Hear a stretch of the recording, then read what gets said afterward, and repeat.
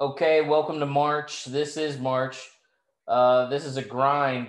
Conference championship week. There's so many sports going on around us. Ryan has hockey. I have March Madness. There's Players Championship. The NBA starts tonight. Um, wow, we are in the thick of it. I literally, as you say that, I right before we started recording, I said the Penguins scored a goal. We're off to a good start. Let's go. You clicked record, said sports are hot, and the Sabres scored. So we might have to stop recording because that's when the Penguins do well.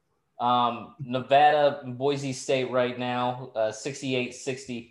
A lot of Mountain West action. By the way, look, we haven't forgot about Pac-12 on our Twitter, but we might as well have We because kind of have. it's basically Oregon and no one else in the Pac-12. That is what the Pac-12 looks like. Now, if Oregon didn't make the Pac-12 championship game, okay. But, I mean, wow, what a week it's been. Gonzaga, by the way, let's just dive right into it. This is not a hot take six subject, but just a little debate for the moment here. Gonzaga, do they really feel like it's just them or the field? Because I feel like every March Madness, it's any team. Even like if you look at Wichita State, that's a great example, right? Wichita State going into the tournament undefeated. Everyone didn't pick Wichita State. No one did, right? And they ended up losing to Kentucky opening weekend, a 1 versus an 8 seed. Now that Kentucky team was one of the most dangerous in the tournament that year. However, Gonzaga, it feels like very odd, right? We forget about them up in the Northwest and they're undefeated. Hello, they're going to be a number 1 seed, but they've been a number 1 seed before. It feels like this is just status quo with Gonzaga and something's going to happen opening weekend or Sweet 16 for them to get knocked out, right? Or is that just me? I don't know if it'll be. I mean, it could be in the round of 32. I don't know if we'll ever see another 16 beat a 1 like when we saw UMBC a couple years ago do that. But the crazy thing is though is now we've seen it happen. So as much as I don't feel like it could ever happen, I said that for years and then we watched it happen. So I but see, this is the perfect example of what I said last show. Gonzaga is that team, and boy, do I have another one in the hot take six that they they always seem to be in this conversation of Gonzaga can do it, Gonzaga can win, they're good enough, and they never do it. So until Gonzaga wins a national championship and proves to me that they can get over that hump, I don't believe they're the favorite ever because they just can't do it.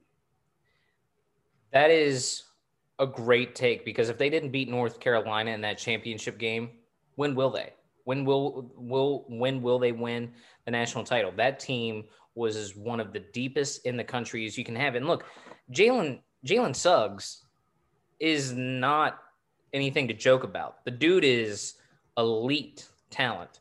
However, you've looked at their talent before. Adam Morrison, perfect example, right? They were one of the deepest teams in the country that year, bounced. So I don't know what to think of them. By the way, another couple quick conference championship grinding out storylines. Miami, what a week for them. They weren't going to make the tournament anyway, but you have teams in each tournament, no matter what the conference is, that push the boundaries and upset teams. They had a phenomenal 2-day stretch. Duke, it's unfortunate that they got eliminated, no fault of their own, right? But the way the rules are set up for the tournament this year, if a team tests positive, and we're going to look at that next week, I'm sure for a couple teams, I would imagine, goodbye. We're not holding the tournament for you. And then Syracuse, I feel like they played themselves off the bubble, even with losing to Virginia today. We'll see. It's hard to get upset versus like a college playoff where there's actually teams deserving of a 4 spot versus where there's 60-some teams in March Madness. And it's hard to get upset about who's in and who's out. But WVU losing today in a heartbreaker, that was one of the games of the day. Cade Cunningham, the kid is going to be a lottery pick, 1 or 2. But, man, that was one of the worst possessions I've seen this week in college basketball, not just to close out a game. That's a no-brainer, but it was one of the worst possessions I've seen the last month in college basketball. Or when you say last possession, are you talking about WVU's at the end of the game or Cunningham's at the end of the first half? WVU's at the end of the game. Okay, so I'm going to cover a little bit of that in the hot take 6. So I won't get too far into it because I have a little bit of that on my list. But the possession at the end of the half was not great for Oklahoma State because Miles McBride Deuce was all over him. He was. I'm pretty sure he said he was. What did Fran Fraschilla say? He compared him to a truant officer. He's like all around. I'm like, I don't know if I've ever heard that analogy used in college basketball, but that was a great sequence by Miles McBride to close out the first half. But we should have known that was going to be the highlight of the day because the sequence to end out the game was abysmal. Yeah.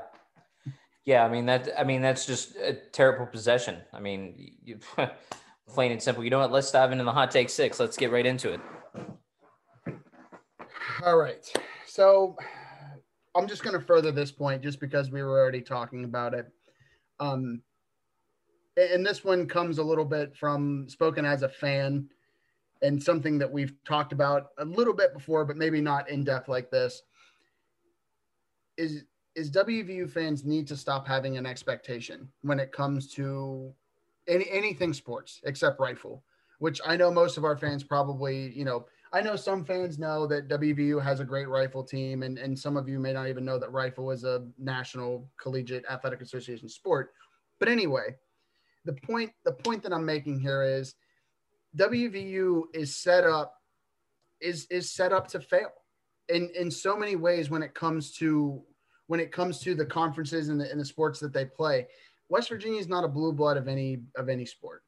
They've had a lot of success in different sports, but it just feels like whenever they get to this stage, there is that hump similar to Gonzaga that they can't seem to get over.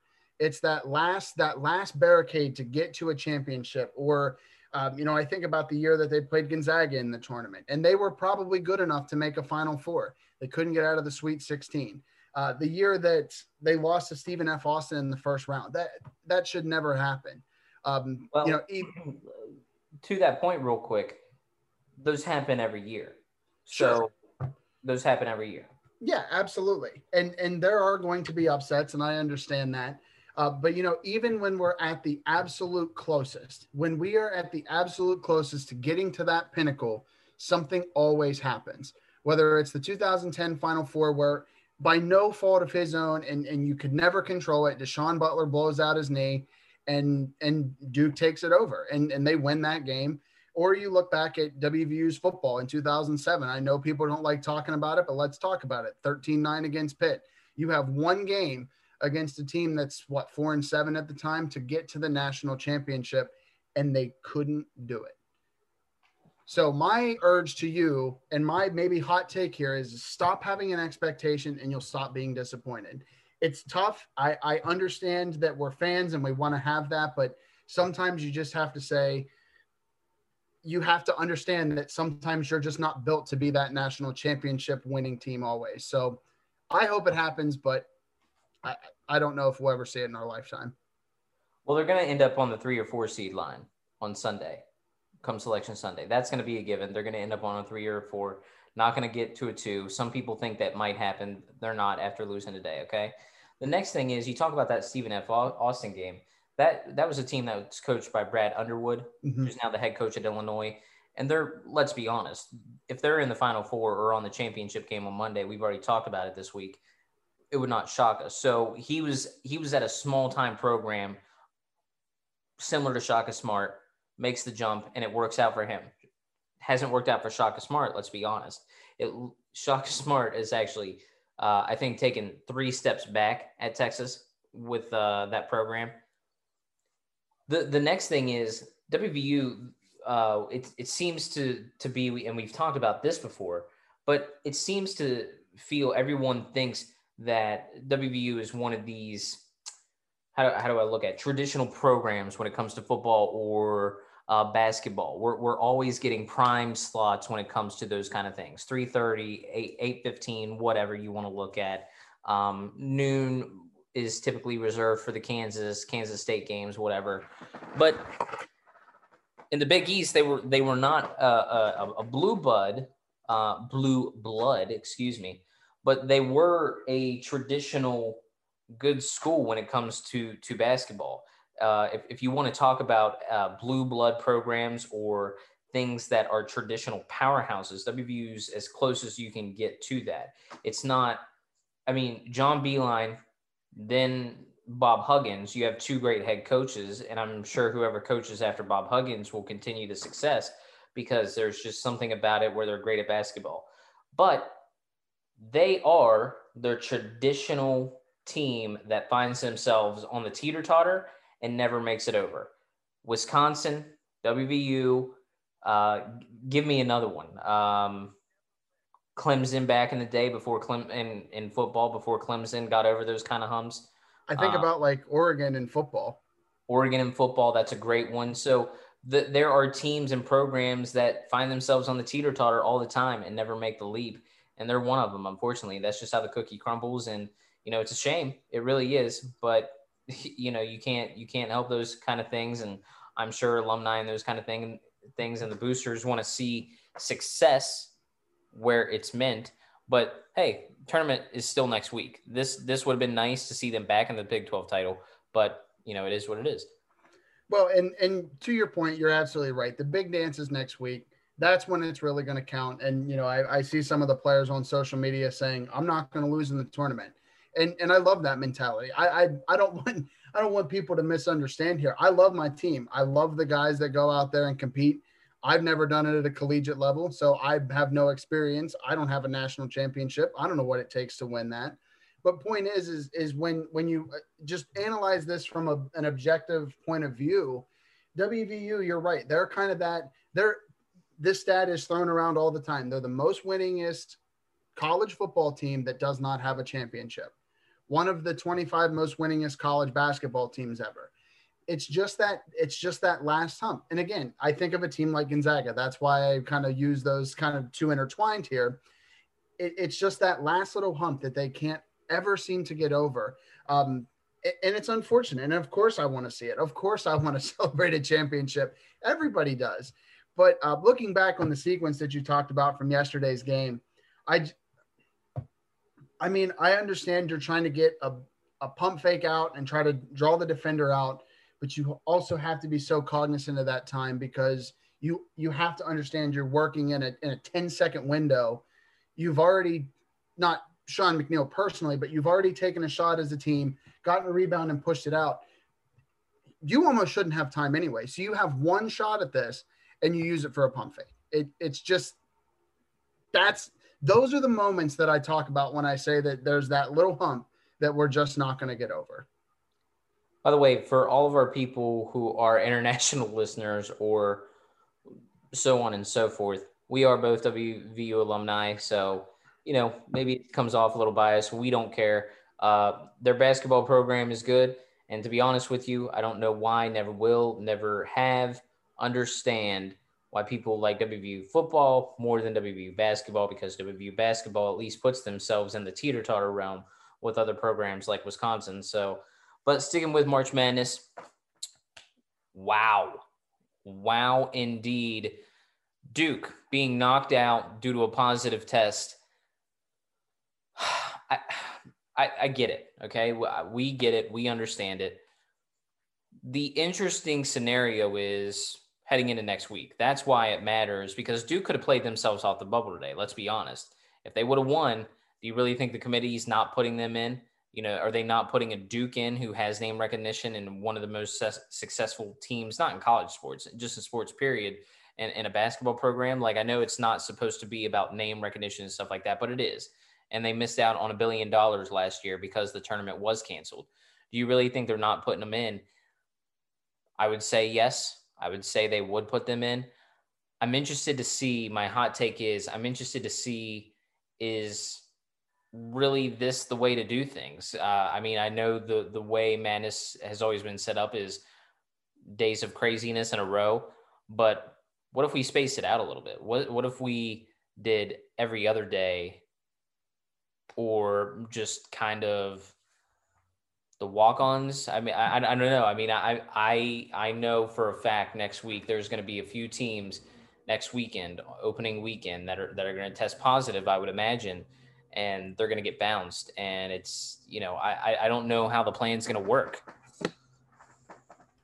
We've said it time and time again, and people are tired of hearing it because they've heard it for 365 days now. It's an unprecedented time. In fact, I would probably argue that the word unprecedented is the word that we've used more than any in the last 365 days, just as a human race. This is how you have to do it. This is how you have to do it, the way that it works. I realize that there's so much that goes into March Madness, and there's sponsorships and TV deals and all that. So you basically just have to approach it with the no nonsense approach. And as unfortunate as it is, I mean, you don't want to see.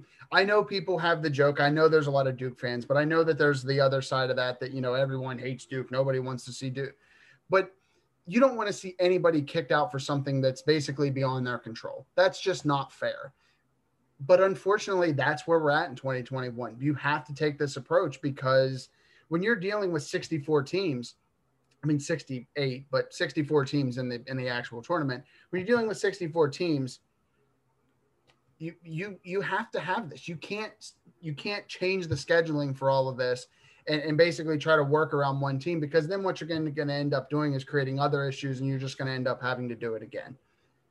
I understand why this approach is the way that it is.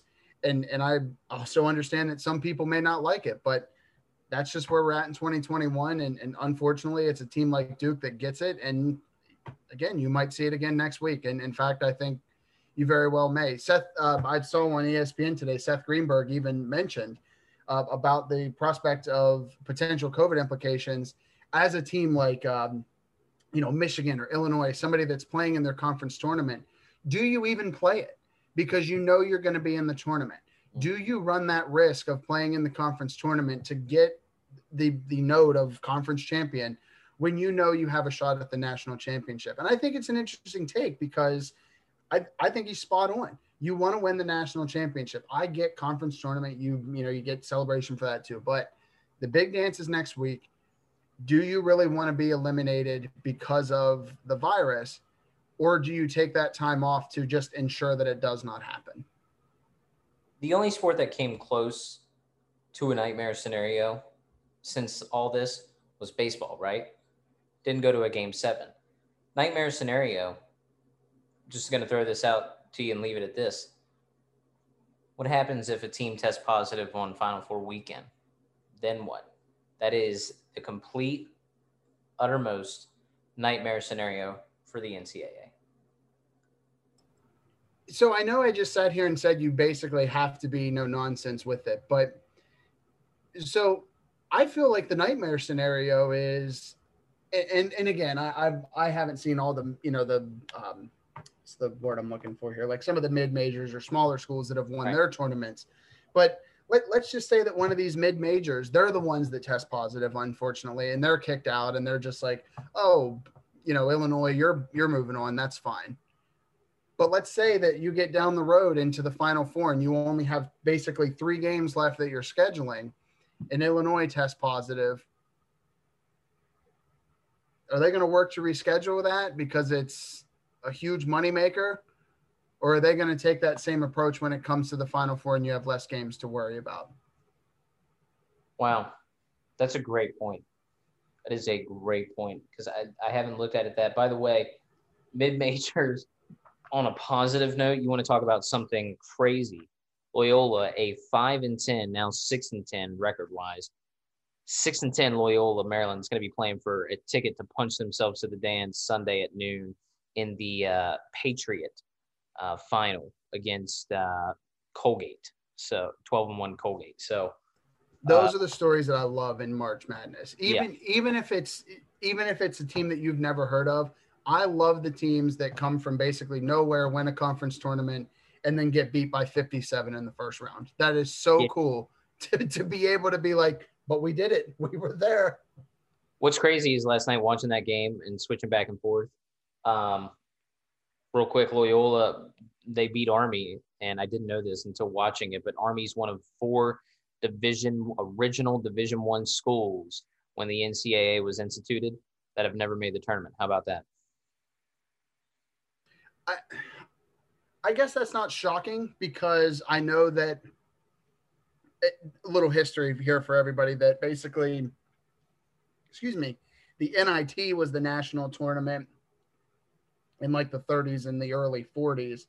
And then I think it was like 1947 or maybe 57 that it turned around and was actually the basketball championship. But I mean, Army's won some football titles, but that Yeah. I've never considered Army to be a to be a basketball school. Right. In fact, had back-to-back Heisman Trophy winners in the 40s. Yeah, Army and Doc Navy. Blanchard and Johnny Laettner, just for everyone's. Alabama and Ohio State, that was Army and Navy in the 40s. Yeah. Little Roger Staubach in the 70s too. Kind of fun to think about, huh? So, yeah.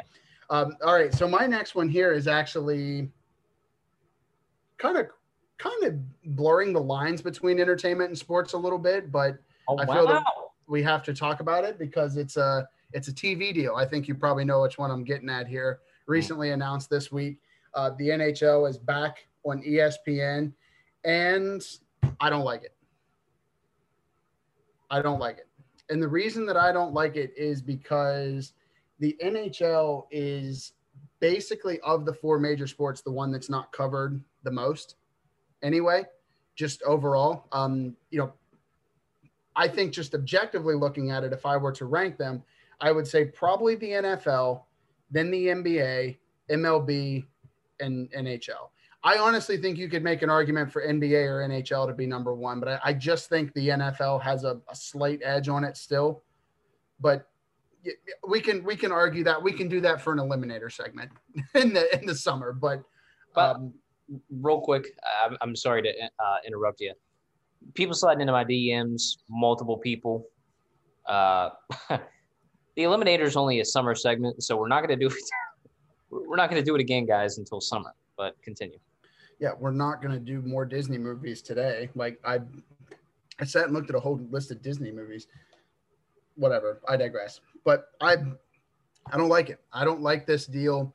And I just think, basically the verbiage that they used to describe it was, we're going to branch it out. We're going to do, we're going to do more games and put them on more platforms like ESPN Plus. That part of it, I think, is actually good because it gives people the opportunity to access it. Now, I know we discussed about, what streaming platforms you want to have and when you want to use them. And ESPN Plus may not be everyone's first choice because they don't feel like they need it. But if you have the extra $5 and you're paying for it and want to see more sports, then it's going to be on. The problem is you have to make people want to like hockey.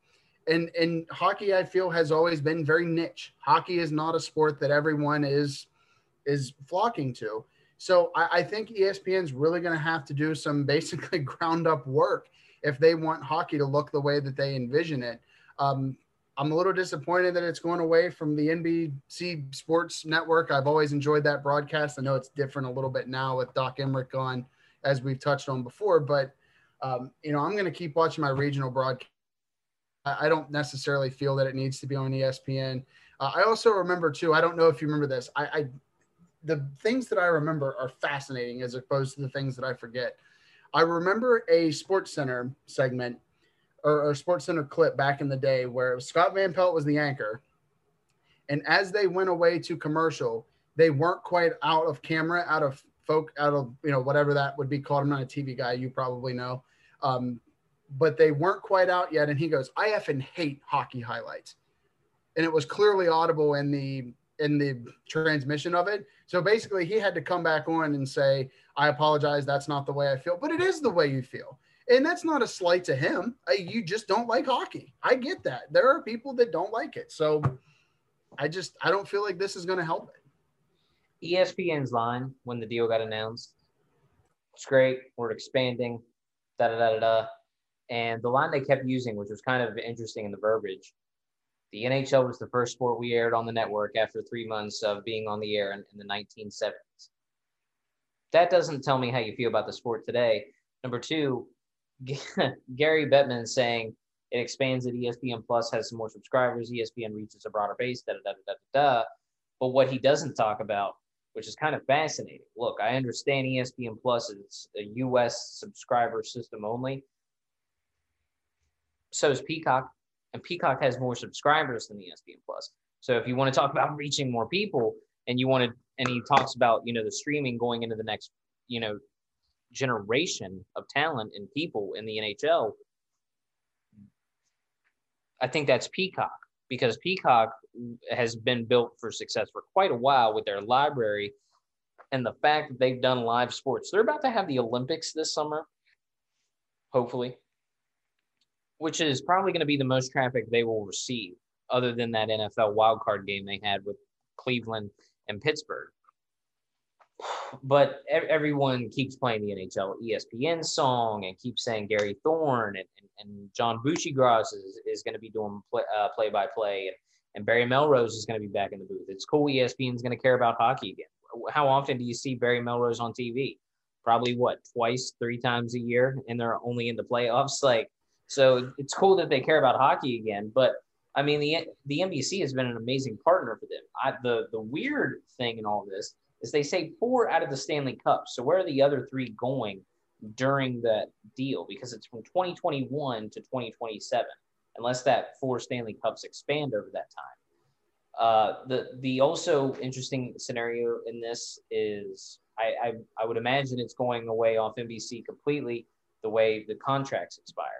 So what does NBC do? They have the Olympics, they have golf, they have NFL Sunday Night Football. If I'm NBC right now, I make a massive push to get Sunday ticket. Mm-hmm. I make a massive push, throw all my chips in. Hey guys, we just lost one of our key components of our sports programming for Peacock and NBC. Let's do this thing and make a push. We're the number one, and they can sell it to the NFL. Hey, we're your most watched game every week. Da da da da da. But yeah, you're right. I'm on the fence about it because the show, I have ESPN Plus, and I know you do as well. The In the Crease show is not bad if you watch that as far as highlights, but that's the only, that's on an ESPN Plus. How many people are watching that in America? Number 2, highlight shows are not as successful as they were in the mid 2000s. And point 3, ESPN will care about hockey for the first time in a long time. I mean, how often is it for real? How often is it in the last 16, 17 years you've seen ESPN put on hockey highlights? There was a hockey reporter on there yesterday saying players were texting her saying ESPN will finally show us on TV. That's how much they do not show them. Yeah, and that's kind of the sad part is there's still that aspect of it where they're not showing them. But in the same token, I also understand that again, when it's not the money-making sport, when everything that happens in the NFL and the NBA is news, that's how it's going to work. There's going to be that kind of bias of picking the sports that are making them money. Maybe hockey helps that now that they have it, that they show more hockey highlights. But I remember times too. Now I'm not going to claim to be the biggest hockey fan in the world because I probably just started watching the sport full time 7 or 8 years ago, if that. But when they do hockey highlights, I don't know if you watch it or seen. I don't watch ESPN a lot. It is painful to listen to them talk about hockey highlights because I don't. Not that hockey people expect you to use all the lingo that they use. All sports have that lingo that they feel was agreed upon and universal.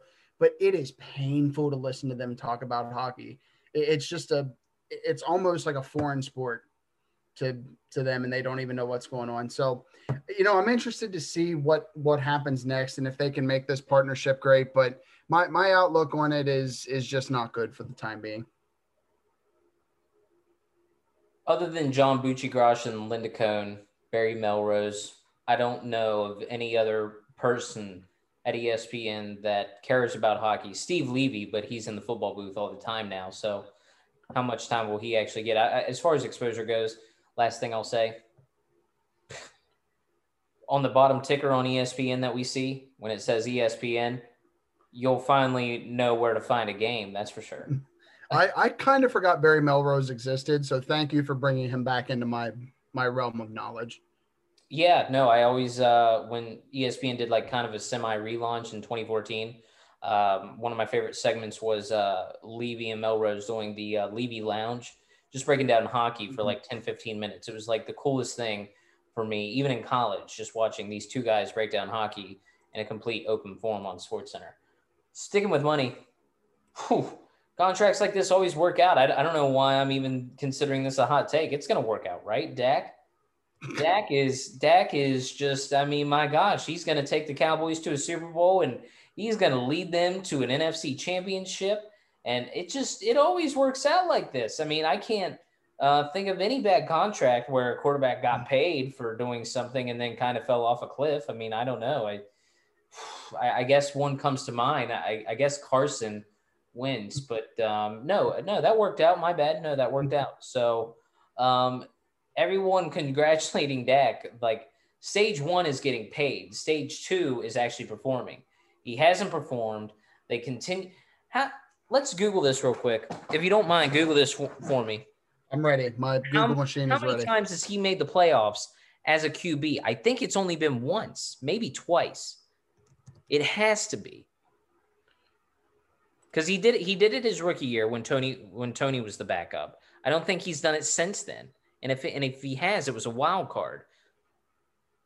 The first article is Dak Prescott's playoff record isn't as bad as you think, almost like it's an ad. Let me see this here. I always like Pro Football Reference because I feel like it's usually. But while you're looking that up, what's that? I think it's once or twice, but yes, please go ahead because this might take a second. Okay. Example, a comparable player to Dak Prescott on Pro Football Reference is Carson Wentz. Okay, great. Yeah, fantastic. I mean, the guy, he got paid. Now, what did the Cowboys do with their salary cap? The salary cap is decreased, right, for the first time in a long time in the NFL. The next big question is, what does Dallas do to build around him? Because let's be honest, Amari Cooper, I don't think he's going to be on the team next year. The next question is, Ezekiel Elliott, is he even really elite anymore? I know I hate using that word when it comes to sports, elite, who's not. But is elite really the word we want to use for Ezekiel Elliott? I mean, he's a decent back, but it seems like he's taken so many hits over the last couple of years that it doesn't matter. And to be honest with you, it also looks like he quit on the team last year. So, and I also don't think the coach they have in Dallas is an upgrade. No. Jason Garrett wasn't the answer. That is for damn sure. But Mike McCarthy is not the answer either. I don't know who they're going to find or hire, but it seems like a train wreck waiting to happen. And crystal ball, I would not be shocked if Dak is traded in 2 off seasons for some value, because it's just he's average, but he's not good enough to win you a title, I don't think. He reminds me of Andy Dalton with the Bengals or Ryan Tannehill with the Dolphins. Average enough to get you wins, but not good enough to get you where you need to be. I think Dak is a fine quarterback, but I think the problem that we really have to address here, and I won't go too far into it because I don't know what your last hot take is, but I have a question for you. Who protects quarterbacks? Offensive lines. Do you think that they get paid fairly considering what these quarterbacks make now? No, I don't. And I'm pretty sure the only offensive line that was guy on that line that was still worth something was Tyron Smith. Mm-hmm. I think he retired. I know that they had one that retired. I think it might have been Travis Frederick that retired, but I do remember the Cowboys having one of like the best offensive lines in the NFL at that one point. I think Zach Martin's still there, and I know he's a pretty elite offensive guard. Point is though, is I don't understand how we're just basically saying now, we don't really need the offensive lineman as much. And I think of an example like, the Chiefs releasing both of their starting tackles with this. Now, the Cowboys restructured the contract of 2 of their linemen to basically make room for this so they could sign Dak and keep everything in this new cap set. But I'm sorry, you have to build more than just the quarterback. Do you want to know one of the reasons that Tom Brady's been the most successful quarterback of the last 20 years? That seems weird to say. Most successful quarterback of the last 20 years Mm. because his salary has always been under the average of what a quarterback makes. They are able to sign other people in other positions to get him to where he needs to be. Tom Brady makes a lot of money, but you know who makes more money? The rest of the team. He's not taking up your cap hits, basically saying, well, if I'm not making $40 million a year, I don't want to be here. That's why they win games, because they're able to pay offensive line. There's the old joke about, well, Tom Brady never got sacked. You want to know why? They paid the offensive line. And you know what? That same thing's going to happen to Dak. You start paying these big contracts and you start guaranteeing all kinds of money. You put yourself in cap hell, and then you're not going to win games. It's almost like we've seen this a million times with not just the Cowboys, but many other teams, and people still do it. Yeah. And we make the joke about contracts always working out for quarterbacks because Joe Flacco got paid. That's a perfect example. I don't really need to dive further into that. Brock Osweiler got paid. Oh, that and Jamarcus Russell might be the two worst quarterback contracts of all time. Sam Bradford got paid. Mm. Yeah, I mean, it's just it never. You're making me reconsider. It never works out. It really doesn't. My last story, kind of a real twist and turn. So the Players' Championship's going on this weekend. It's a fantastic tournament at TPC Sawgrass. By the way, 8 balls landing in the water today at 17.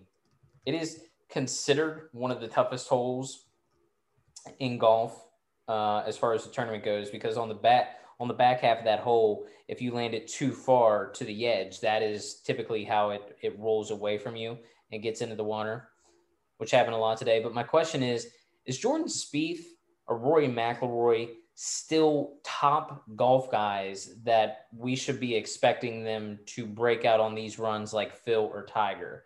Because Jordan is having an okay weekend right now, on day one anyway.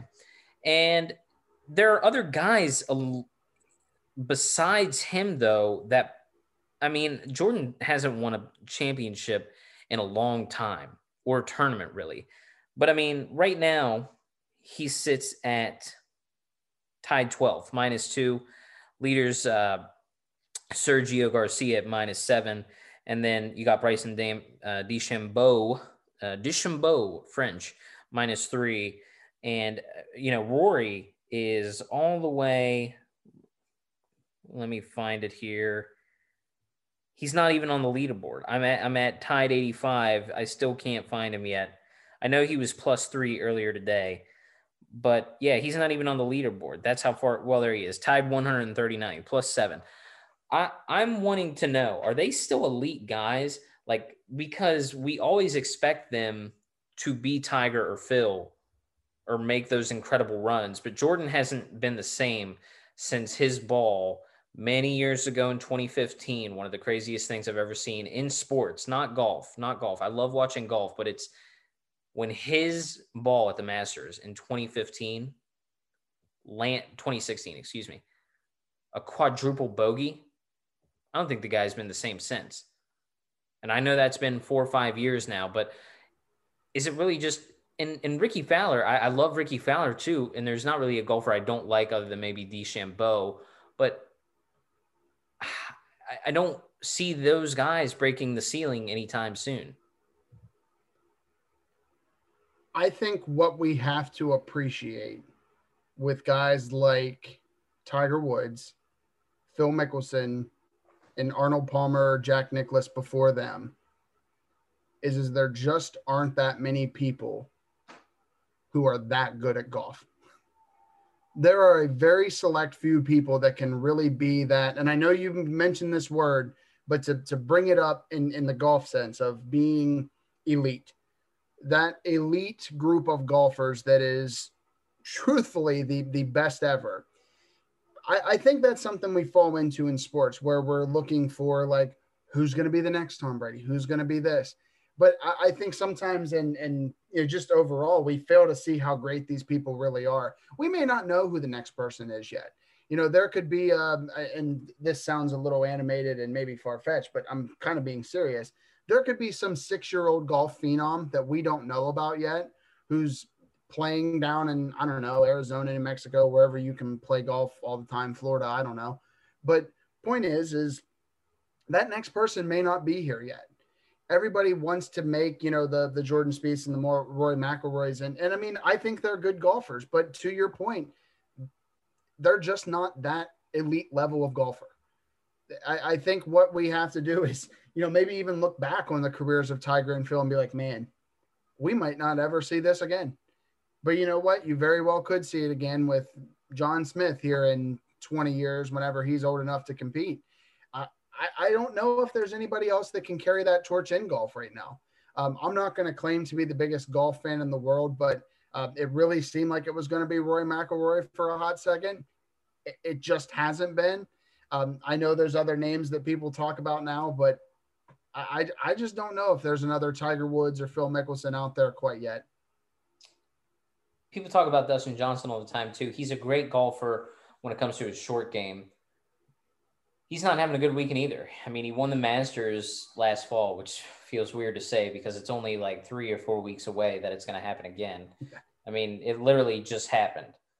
It legitimately just happened, and it's going to happen in 2 or 3 weeks. But he's +2 at the end of day one. I'm very interested to see what happens at the Masters because some people even today during the coverage of the Players think Tiger will be back for the Masters, but that strikes me as shocking because I don't see that happening. I mean, that'd be a massive turnaround. The way they talk about his car wreck, it was insanely bad. So I don't know. I mean, it's great though. I mean, what you say about we keep looking for the next Tiger, we keep looking for the next Phil. But maybe Jordan and Rory just aren't those guys. And Jordan had a fantastic, one of the best years I've ever watched in golf. And I watched a lot of golf. But that 2015 made me believe he was the next greatest athlete. Not Tiger, just the next greatest athlete that we were about to talk about for generations. And after that quadruple bogey at Augusta, at the par 312, hasn't been the same. So we'll see what happens going forward the rest of this weekend. But the Players is the reason it's a big tournament for people who aren't golf fans. The reason it's a big tournament is, and it should be considered as a fifth major, hopefully it is one day, the winner gets $2 million. I mean, it's a $2 million purse. It's the biggest payout on any of the PGA Tour events. So I'm going to take up golf then because that's maybe I'm the next great golf. That's not true. I've seen myself play golf. That's never true. You can ask my buddy Cameron about what it's like to play golf with me. I broke 2 of his clubs the first time I ever played. So that's probably not my sport, but it's okay. So I have one more on my end. Sticking in the NFL, I'm looking into I'm going 5 years down the road here. We're going to do a 5-year crystal ball. Oh, snap. So if we're still doing this in 5 years, we're gonna turn back on this and we're gonna look at it. But I have a prediction. When? Maybe we're bigger and badder then. Maybe we have a whole company by then. Or studio. Not our apartments in our respective cities. Fair enough. In the NFL, the worst team, and it won't be close, in the next 5 years is going to be the Miami Dolphins. Now, why do I say that? There's quarterback controversy. We've heard that. We talk about this a lot with different quarterbacks. Is Tua the guy? We don't know if Tua is the guy. Miami is the classic overspender in free agency. That never bodes well, folks. Those who spend a lot have way too much to spend because they don't have anybody worth keeping. So they feel that they can piece together a team and build it in. I think the anomaly might be the Tampa Bay Buccaneers because, well, you brought in the greatest quarterback of all time. It doesn't always happen that you can piece your team together that way. Free agency is truly meant for, to fill gaps and patch holes and not create a brand new ceiling. We're stopping leaks, not creating new ones. Every single day, I hear about a different free agent that the Dolphins have mutual interest in Juju Smith-Schuster, Aaron Jones, other receivers, other running backs, other players, doesn't matter. It's not going to happen. Can you name one Dolphins running back from the last 5 years, 10 years? Wow, that's a great game. I don't think I can. So the one guy that comes to mind, at least for me, is Kenyon Drake. And he was traded. And Reggie Bush was there. He didn't really have a great career in Miami. There's others. Jay Ajayi had 200 yards against the Steelers. Don't like talking about that, but that's beside the point. You just can't win through free agency. And I think that they're going to find that maybe this Tua thing isn't necessarily the full answer. And without the full complement around him, if you're trying to piece it together through free agency, I just think you're going to find that it's not successful. I think Miami's strength is their defense. And I think Miami should be able to build around their defense. But I think the biggest problem is their offense. And their offense is going to crumble around them. And I think if you don't have an offense in this upcoming NFL, it's really not going to matter too much because it really seems to be moving to an offensive game. Now, I understand defenses make a difference too. A team like Pittsburgh last year certainly wouldn't have been in the playoffs based on offensive merit alone. So I get that defense is there, but, contracts are going to come up. They're going to lose guys, and they're going to try to patch those holes with somebody else. Big contracts aren't the way to go. Maybe it won't be Miami. Maybe we're still looking at a team like Jacksonville with everything that could potentially happen there, but I just don't think the outlook right now, at least in my opinion, is great in Miami. Yeah, that's bold. That's really bold because the Jets, I don't see any progress there. Something about the NFC East or the AFC East. No, the NFC East is just a pile of what. Yeah, something about the Eastern divisions in sports. Yeah, no, I don't believe that any of the NFC East teams will be the worst in the league, but there's been extreme decline. By the way, if you've seen Ron Rivera, he hasn't ruled out Cam Newton going to Washington. Miami is a great pick, though. I don't think they will be the worst, but I will give you someone that would not shock me at all, is San Francisco taking a huge backstep. Another one of those teams that builds through free agency. They have a good head coach in Kyle Shanahan, but it is starting to look like with every passing day that Jimmy G contract is toxic. Because what does he really do for the team? That's what it comes down to. And Miami, it is wild in a sense that Tannehill left there and they have no quarterback, but Tannehill is one of the top 5 or 6 with Tennessee, and he lets it fly. And it's just mind-boggling to know it worked out like that. Because Tua, when you look at when you look at highlights or games that he's played in this past season, maybe there is a reason that they kept putting him on a minute restriction. It's a little odd to do that in your NFL time frame. Like that seems like more of a baseball thing, or really any other sport except football, is to be like a snap restriction or a time restriction. That feels like a basketball thing or a hockey thing. But I mean, again, hindsight's 2020. You can look back after 1 year. I'm not one of these people that wants to look back after 1 year and absolutely criticizes and completely chastises the Dolphins for taking Tua over Justin Herbert. That's not fair. This happens all the time in traditional sports media where we look back and say, well, let's redraft the 2020 draft. No, stop that. You can't do that after one season. In fact, I think it takes up till that first contract point where you can truly do that. Point is, we're going to have to see growth out of Tua. Now, will the Dolphins be the worst team in the league? Yeah, probably not. But his growth is really going to be contingent upon this. and the building through free agency does not work. I'm here to tell you that signing. I love Juju. He's a great Steeler. He had his years there. He had some great moments. I'm here to tell you that signing him and Aaron Jones is not the answer for you getting over the hump into the Super Bowl. You want to know who blocks for running backs for them to get yards? The offensive line. Focus on your offensive line, build from the ground up, get a couple draft picks in there, and you might see a little bit more success. The defense is their strength. I think the defense will still be sound. Coach Flores really seems to keep that defense high ranking. I don't know. We're just going to have to see where the offense lands here in a couple years.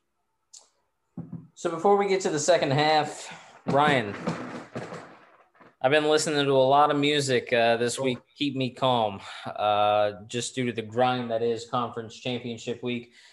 Right now, Knicks are tipping off against the Bucks, so the second half is starting. By the way, we play a primetime game, if you can believe that, on ESPN against Brooklyn. Battle for New York. No sleep till Brooklyn. That used to be my motto when both teams were good. Now we're good again, both of us. We are the best team in New York, though, and we'll find that out on Monday. But you know where I do that is on Amazon Music. You know, No Sleep Till Brooklyn is also a great recommendation for a song to listen to. It is. On Amazon Music, because we love the bill. Let me try that again. We love the Beastie Boys, the No License to Ill album, or License to Ill album, I should say. I'm confusing the two now. I apologize. My dad's going to come after me for this. He knows I like this album. But anyway, you know what song has been stuck in my head over the past 2 days? I can't stop listening to it.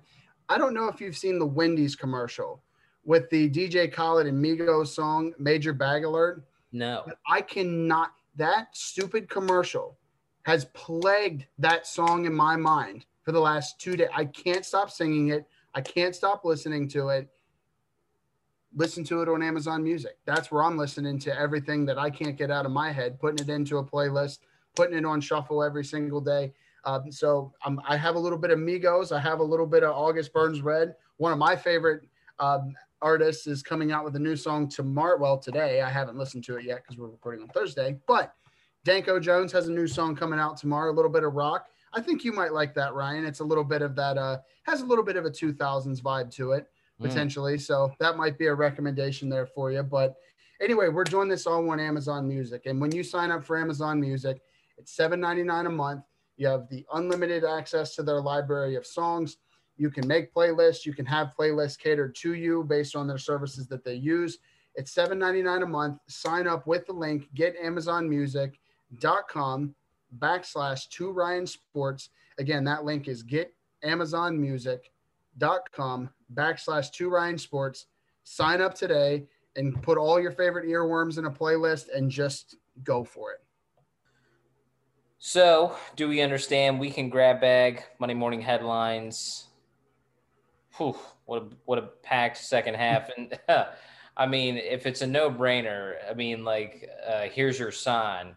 Selection Sunday is on Sunday, and brackets being released. How many brackets you do? Are you a one bracket guy or multiple? I try to do 2 or 3. Usually I'm a 2 bracket guy, because I always feel like you have to have the one that you're like, okay, if I just put through all the seeds that make sense, I'll get points.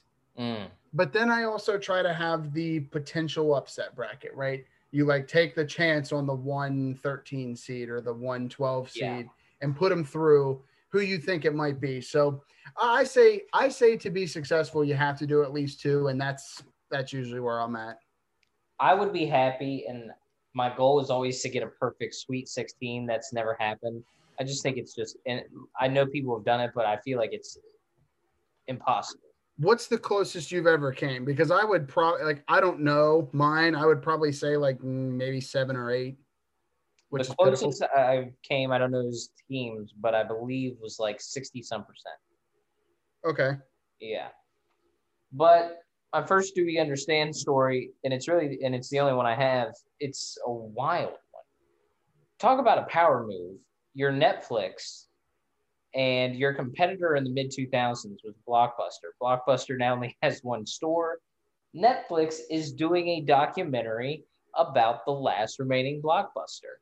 That is a crazy do we understand story. And to tap it on all that, Netflix is, I guess, going to be cracking down on password sharing. So if you share the same password here within the next month or so, there is now going to be authentication factor codes that will be sent to the person's account who it is to crack down on password sharing. So 2 do we understand stories in 1. Netflix is just power moves. They're not Disney. They're not Disney and being Thanos and collecting everything, but it's still a wild move. Okay, so I'm going to address these separately because I have thoughts on both of them. Number 1, awesome move to do a documentary on Blockbuster. Fantastic, because you're right. I always remember back in the mid 2000s, late 2000s, it was like, oh, we have our movies delivered directly to our door from Netflix. I'm like, no, you got it. If you don't smell the video store, I don't like you. And everyone knows what that smells like. Everyone knows what a Blockbuster smells like. But fantastic move by Netflix to just be like, hey, so we're kind of a $1 billion company and you're kind of like a $5,000 company now. So if we could do a documentary about you, that'd be great. So big slap in the face. Also, the second part of this, the first thought that I have, and really it's the only thought I have about the password sharing is I like this, but I like it for the tweets that are going to come out of this and the texts that are going to come out of this. OMG, I tried to sign into my Netflix and I forgot it's from my third boyfriend ago. And he just got a text message about authenticating it. And he doesn't even remember who I am. It's going to create a lot of those stories. Yeah. Maybe it's not like all these crazy tweets, but there's going to be a lot of moments where somebody's getting a text and they're like, why is Amber or Jennifer or Bill or Dan trying to sign into my Netflix? Like, we're not together anymore. That I didn't even think of it like that because you're right. There are people that still do that. By the way, live update, Kansas is advancing. Going to play in the semis, winner of Texas Tech.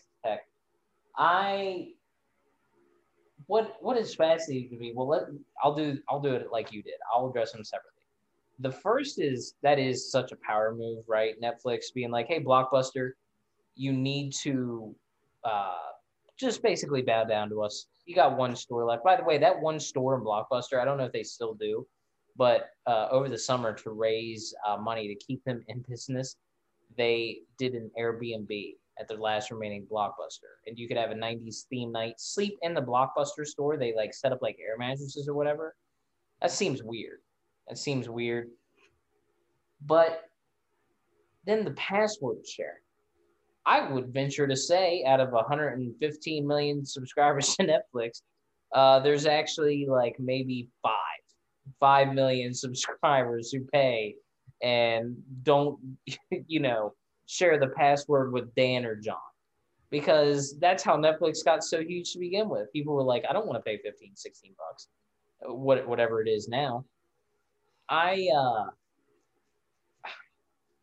not really a Netflix guy, though. To be honest with you, there's so many other good shows on good networks. HBO Max is delivering classic, great content. Peacock, as we've talked about, or the Free Cock, because we're basically giving them free advertising every episode. They have WWE coming next week. So there's a lot of great stuff coming to different platforms. Disney Plus, right? We've talked about them. They are Thanos. They are collecting my God, Disney is ESPN's owned by Disney. They're snatching up the NHL from us. So they own everything. I'm not really a Netflix guy anymore. I think there's maybe 2-3 shows on there that are worth my time, but their model seems outdated now, where they release everything at once, where other streaming services are doing the weekly schedule, just watch it whenever, which keeps you in the conversation longer for more, discussion. You imagine if WandaVision would have got released all at once, I don't think it would have taken off as nearly as it did, right? Because they did the weekly schedule. So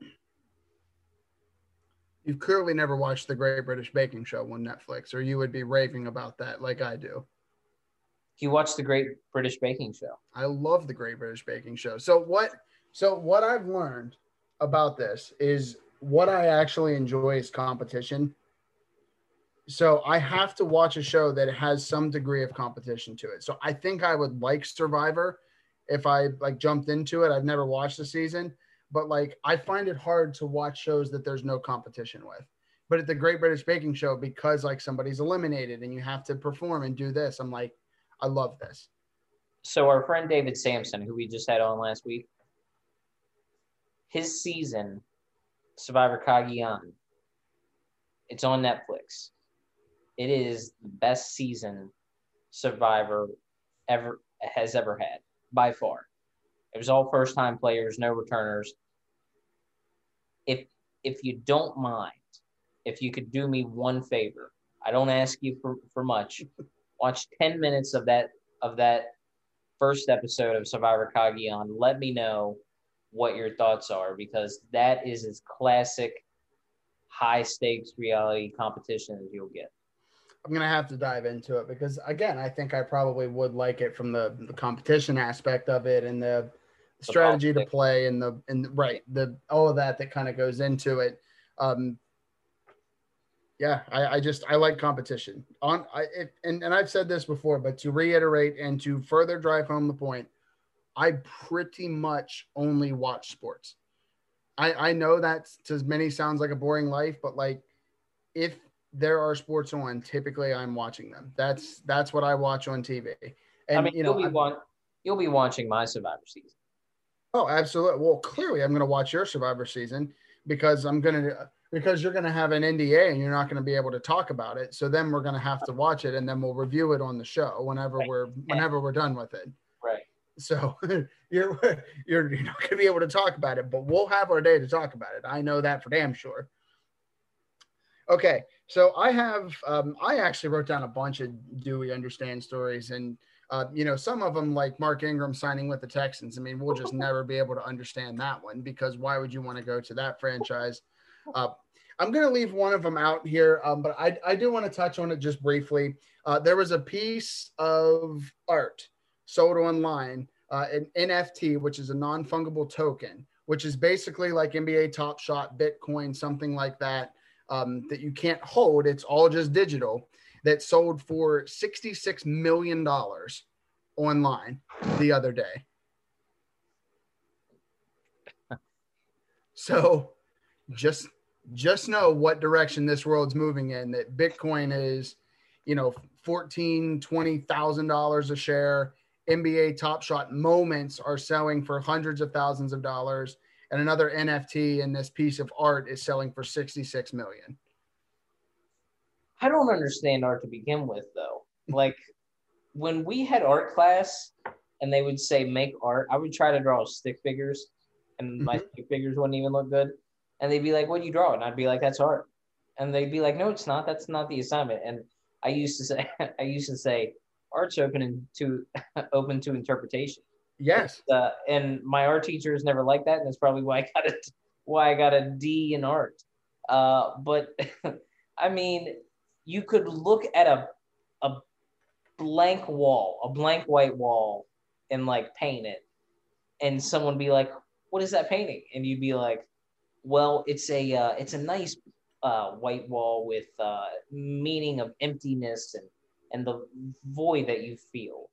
And they'd be like, "But that's just a picture of a white wall." And you'd be like, "No, that's art." Like, I don't understand art. You know what else is art? My wood paneling. This is art. That is art. Yeah. I mean, I don't, art makes no sense. No. So I understand that, there are people that understand it. I mean, there are great artists in the world, and art is one of those things that's very subjective. There are artists that I see and I'm like, I don't really like it, but they love it and other people love it. There are artists that I see that I'm like, man, can you do like work for me because I love your stuff, but you're also selling stuff for millions of dollars. So I'm going to be out on that. But truthfully, art is very subjective, and everything is art in its own way. You're right. But I don't know, the direction that we're moving in this world where everything is moving to this like digital platform and you can only host this online and it's selling for $66 million. That's just bananas to me.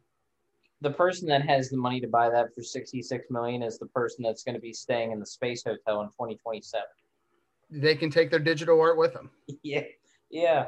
They can take their digital art with them, print it off, and put it on the damn wall. I don't know what to tell you, but if you have $66 million to drop on a PDF, go for it. You know, I get them for free at work. So I don't need to pay for them. Sorry, I had a slight episode there, but it's, yeah, that's 2021, man. But the two ones that I really wanted to get into, I know I said that was, you know, kind of a Passover one. The two that I really kind of have here, and I don't want to dwell on them, but number one, do we understand when is anyone ever going to recognize Tony Hawk? There is, so a conversation resurfaced on Twitter about this kid in a skate park. I can't remember his name. It's eluding me. I might have the screenshot here, but this kid in the skate park sees Tony Hawk. He's like, "Hey man, what's your name?" He's like, "My name's Tony. What's yours?" And he tells him his name and he goes, "Tony, like Tony Hawk." Okay, I'm sorry. If you're in a skate park, you should probably know who Tony Hawk is. That's kind of just like a rule. But there was another one where he says, okay, so I have the tweet here. Now, this is from a couple weeks ago, but it says, it's Tony Hawk. He says, "I'm surfing in Hawaii, paddling out the lineup. Guy paddling next to me goes, 'Anyone ever tell you that you look like Tony Hawk?' And Tony says, me thinking that he knows about the joke. He goes, 'Yes, but you're the first person today.' And he goes, 'Man, you should just tell people that you are and sign his name.'" Is Tony Hawk that unrecognizable that nobody knows who this man is? Because we have to start understanding that this guy is, whether, you know, I realize not everyone's into skateboarding, but this guy kind of revolutionized skateboarding in a lot of ways. Like, he was the name. He has games named after him, people. Yeah, I can't wait to get a new Xbox, the new Xbox, and play Tony Hawk's Pro Skater 1 and 2 again, because that's the peak ultimate game. As far as just you skate around, you do tricks, and you listen to Blink 182 and Yellow Card Ocean Avenue. And that's all before, you know, our good friends at Amazon Music came out with their service. But, I mean, my gosh. I mean, Tony also doesn't have a nickname, right? I feel like any action sports star who's, like, big has, like, a nickname. Like, Shaun White was the Big Tomato for a long time, right? That's one that comes to mind. Michael Phelps, the Human Fish. He's not action, but he's still, you know, in the niche sports world of recognizable people. But Tony Hawk, I feel like, is just like that classic, you know, you definitely wouldn't know him unless you saw him. I was watching Nitro Circus the other night, and all those guys are like from Maryland. I don't think I would ever be able to recognize someone. Like Street Bike Tommy, like one of those Nitro Circus characters, or Travis Pastrana, I don't think I would know who they are.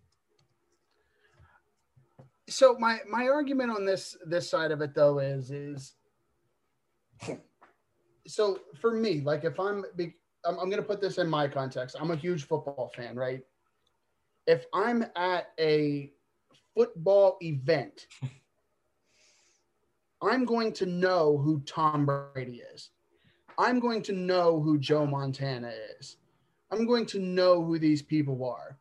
Now, I understand that there's an argument of playing the game versus learning the history and understanding that. But, like, again, Tony Hawk is like the name that I associate with skateboarding. Maybe that's ignorant. I'm sure there's others that have been really good that I'm just not aware of. But, I mean, you're kind of in this man's element, who has very much popularized this throughout the last 25 years. And you're just like, you know, you kind of look like Tony Hawk. He is Tony Hawk, okay? You know, just study a picture. I think everyone, before you go to a skate park, should be required to stare at a picture of Tony Hawk for 5 minutes in the event that he shows up at said skate park. I don't care where you are. Print a picture off, look him up, look at it on your phone, study it, and if he shows up, you will know who he is. Yeah, that's where it's embarrassing. Him being at a skate park and the kids saying that.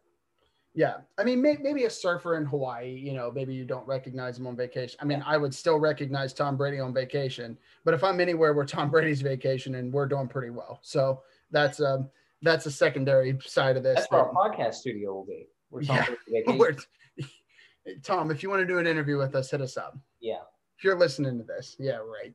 Anyway, not quite yet. All right. So the last one that I have here, this is a fun one, and this is actually one that I've seen a little bit on social media. I've seen it. People have shared it around a little bit. I actually do understand this one, but it's so wild that I just have to share it because I feel like people just wouldn't get it.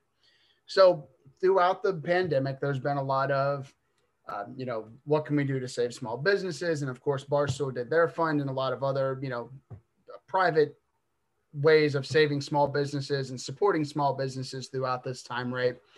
So we have a great one out of California. I believe he's a stunt man. It calls him a stunt man. His name's Hunter Ray Barker.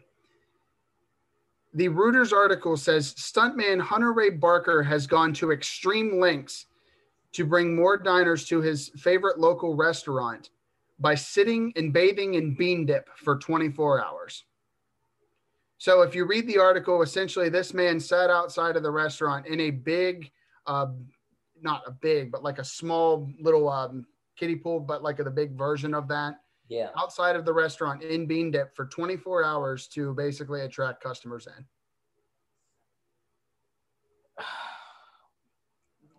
Yeah, I don't understand that. I mean, I'm all for saving businesses, those things, but yeah, no, that a couple months ago, Steve-O, if you remember Steve-O from Jackass, Steve-O duct taped himself to a billboard in LA to get publicity for his new comedy special. And it was like, I understand he's Steve-O, but there's different ways you can go about doing this. That's what I feel like with this guy. Like you could do any number of things.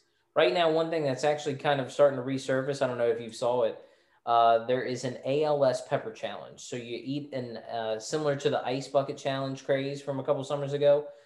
You eat a pepper, you answer 2 or 3 questions. Now it could be a jalapeno, it could be a habanero, it could be any kind of pepper, ghost pepper. And you answer questions and you raise money for ALS. That is something that is like, okay, I understand from point A to point B, but I don't understand the bean dip.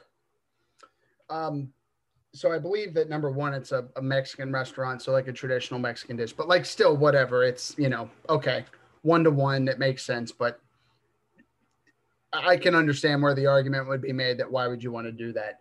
So 2 other points on this real quick. You're talking about the pepper challenge. Have you ever heard of or tried, and I can't remember if we've talked about this. If we have, please stop me. Scorpion cheddar cheese. What in the world is that? Okay, so I had no idea either, right? You understand that there's like levels of hot out there that are beyond pepper jack, what they're selling at Kroger, folks. So my dad and I are both, we're not connoisseurs of hot food. We're not out here trying all the hottest food, but he comes home from our local meat market. I know you would know what it is. It's Wayne's. He comes home from Wayne's with some scorpion cheddar. And I happened to be home that weekend. And he goes, yeah, I got this really hot cheese out there in the fridge. You want to try it? It's called scorpion cheddar. He's like, I'm telling you though, it made my mouth burn. So part of me is thinking, maybe my dad's just getting, maybe he's losing a little bit of that. Like he doesn't like it quite as hot as he would. And he's like, no, I'm telling you, as soon as I had a piece, I had to get some water. Okay. I think I can do this. Right. Right. So I cut a block of it off. 1 bite in, I poured milk. Dad's not losing his taste. That stuff is hot and it lingers in your mouth. So if you're a hot food fan, go for it. But I'm going to tell you what, I would not recommend it. But it is something to be heralded. 1 bite in is a hot level. I think the hottest thing I've ever had is on a wing without someone telling me. And it was just like, it's one of those things like you feel like you would give someone common courtesy to be like, hey, I put this on your food. You can either eat it or throw it away. I ordered wings and I didn't realize, but I knew the cooks and I was working at the restaurant at the time. They put a sauce without me knowing mixed in with my buffalo because I got buffalo wings, just traditional buffalo wings. They mixed in a sauce called Carolina Reaper. I took a bite of that and oh OMG was that thing just on fire. And then, have you ever seen the Little Nitro? Mm, The Little Nitro is a one gummy bear in a pack, like a box, and you take a bite of it. It is bananas how hot that thing is. It's a like gummy bear, but then like what they spice it with, I guess, is juice from a jalapeno, and it mixes in with the gelatin. Dude, I'm telling you, don't ever do it. look, I've had scorpion cheddar. I think that's about the Yeah. worst hot challenge I want to take. It's not even a challenge. I mean, I'm sure there are people out there that eat it and just put it on their sandwiches, and they're like, "It's not that." Y'all are crazy. I don't understand the people either that sign waivers for like wing challenges. Like, what are you? No, let me tell you, if you have to sign a waiver for something, there is a potential that it will kill you. That's why they have the waiver. That's right. I mean, like if you ever watch Man versus Food, there's one place he goes to called and they have suicide wings. He eats them and he literally takes one bite and it's the only time I've ever seen him not finish a challenge because it was like way too hot. And Yeah, people like the place he was at, like people who've done it before, like have gone into like cardiac arrest and stuff like that because the wings are so hot. Like maybe you should stop making the wing flavor that hot then. so the other side of this though is why would you want to make something that hot that people won't eat? I think it's just the publicity. Fair enough. Well, we've gotten off on a bit of a hot food tangent here, Yeah. but I want to do something. I want to ask you one more question with this bean dip story. Is there a restaurant, small business? I think a number of people in the world would sit in ranch to save Chili's. Unfortunately, um, I love Chili's myself. I'm not going to knock Chili's. I'm a big fan of their quesadillas. Is there a restaurant that you would sit in sauce for to save it as a small business?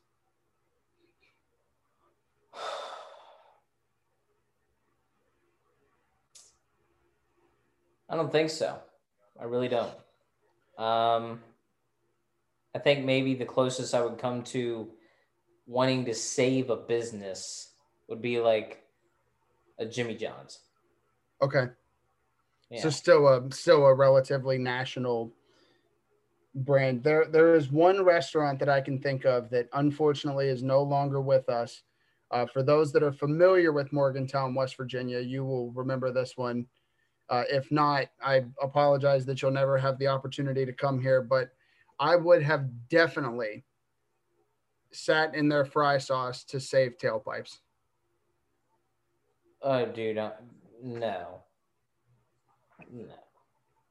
Are we going to have an argument right now about tailpipes? It's it was some of the worst food I ever had in Morgantown. I Oh think no.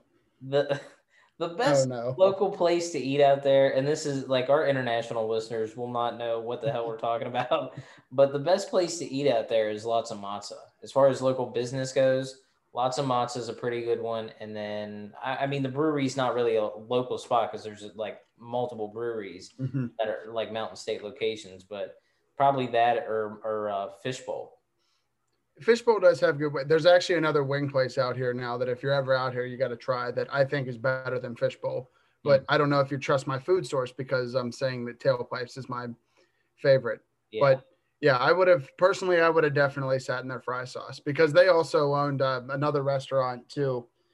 We're not going to go down a rabbit hole of Morgantown, West Virginia restaurants, but point is I can definitely think of one that I would have sat in sauce to save. But unfortunately, Hunter was about a year too late on his challenge, and I could not save tailpipes by bathing in their fry sauce. So rest in peace, tailpipes. I will miss you, even though Ryan won't miss you. Yeah, no, terrible, terrible food. Weekend grab bag. I mean, it's a no-brainer. Like we don't even. It is conference championship weekend. Still wall-to-wall action till Sunday at Selection Sunday. This is obviously stuff we missed out on last year. Mm-hmm. It is insane the amount of action we have coming over the next couple days. Conference championship week. Hockey's still really, really knee deep in the thick of things right now, as you are very much aware, and so am I. NBA starting up second half. Premier League is going to be balls to the wall crazy this weekend. I don't want to get into the ins and outs of some of the matchups, but there are some good ones coming this weekend. And, dude, I mean, I know we probably don't have a whole lot of people who watch golf, but the Players' Championship is basically a mini level Masters. I mean, it is insane how much that course plays year to year. It seems like this year it's playing more like a US Open course than a PGA course, because it seems to be a lot of the guys, at least on day one, as I talked about earlier, are struggling on the back nine, especially on 17. So there's so much going on this weekend. I don't know how we're going to keep track of it all. And if you've been following us on Twitter, we have been going crazy keeping you updated on Conference Championship week.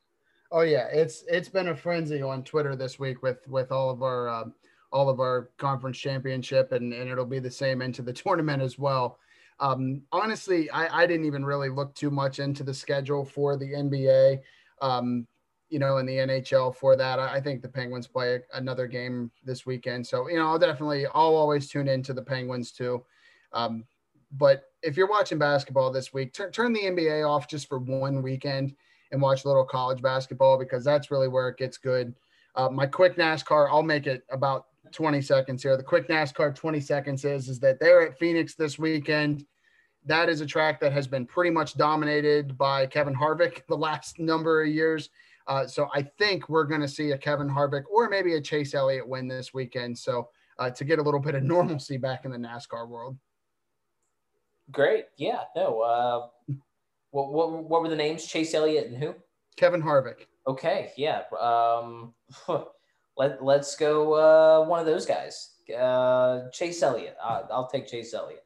Kevin Harvick used to drive a Jimmy John's car, if I'm not mistaken. So wow, that might influence your decision. I'll switch my decision there.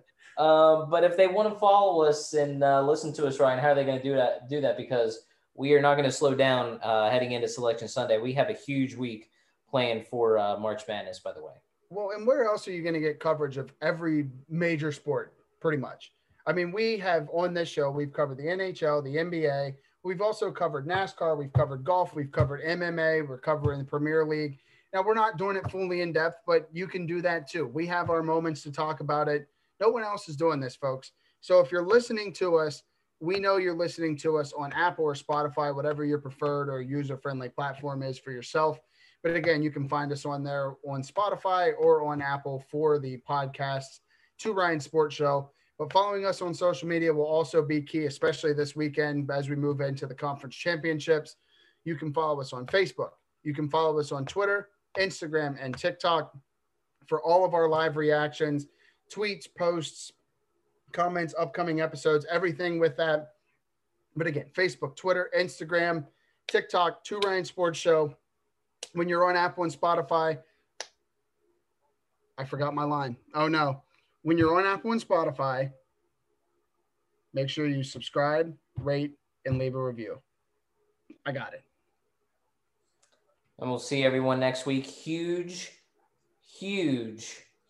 week of March Madness. Lock in, because there is a lot of basketball coming over the next 2 weeks, more than there's already been this week. See everyone next week. This is March, baby.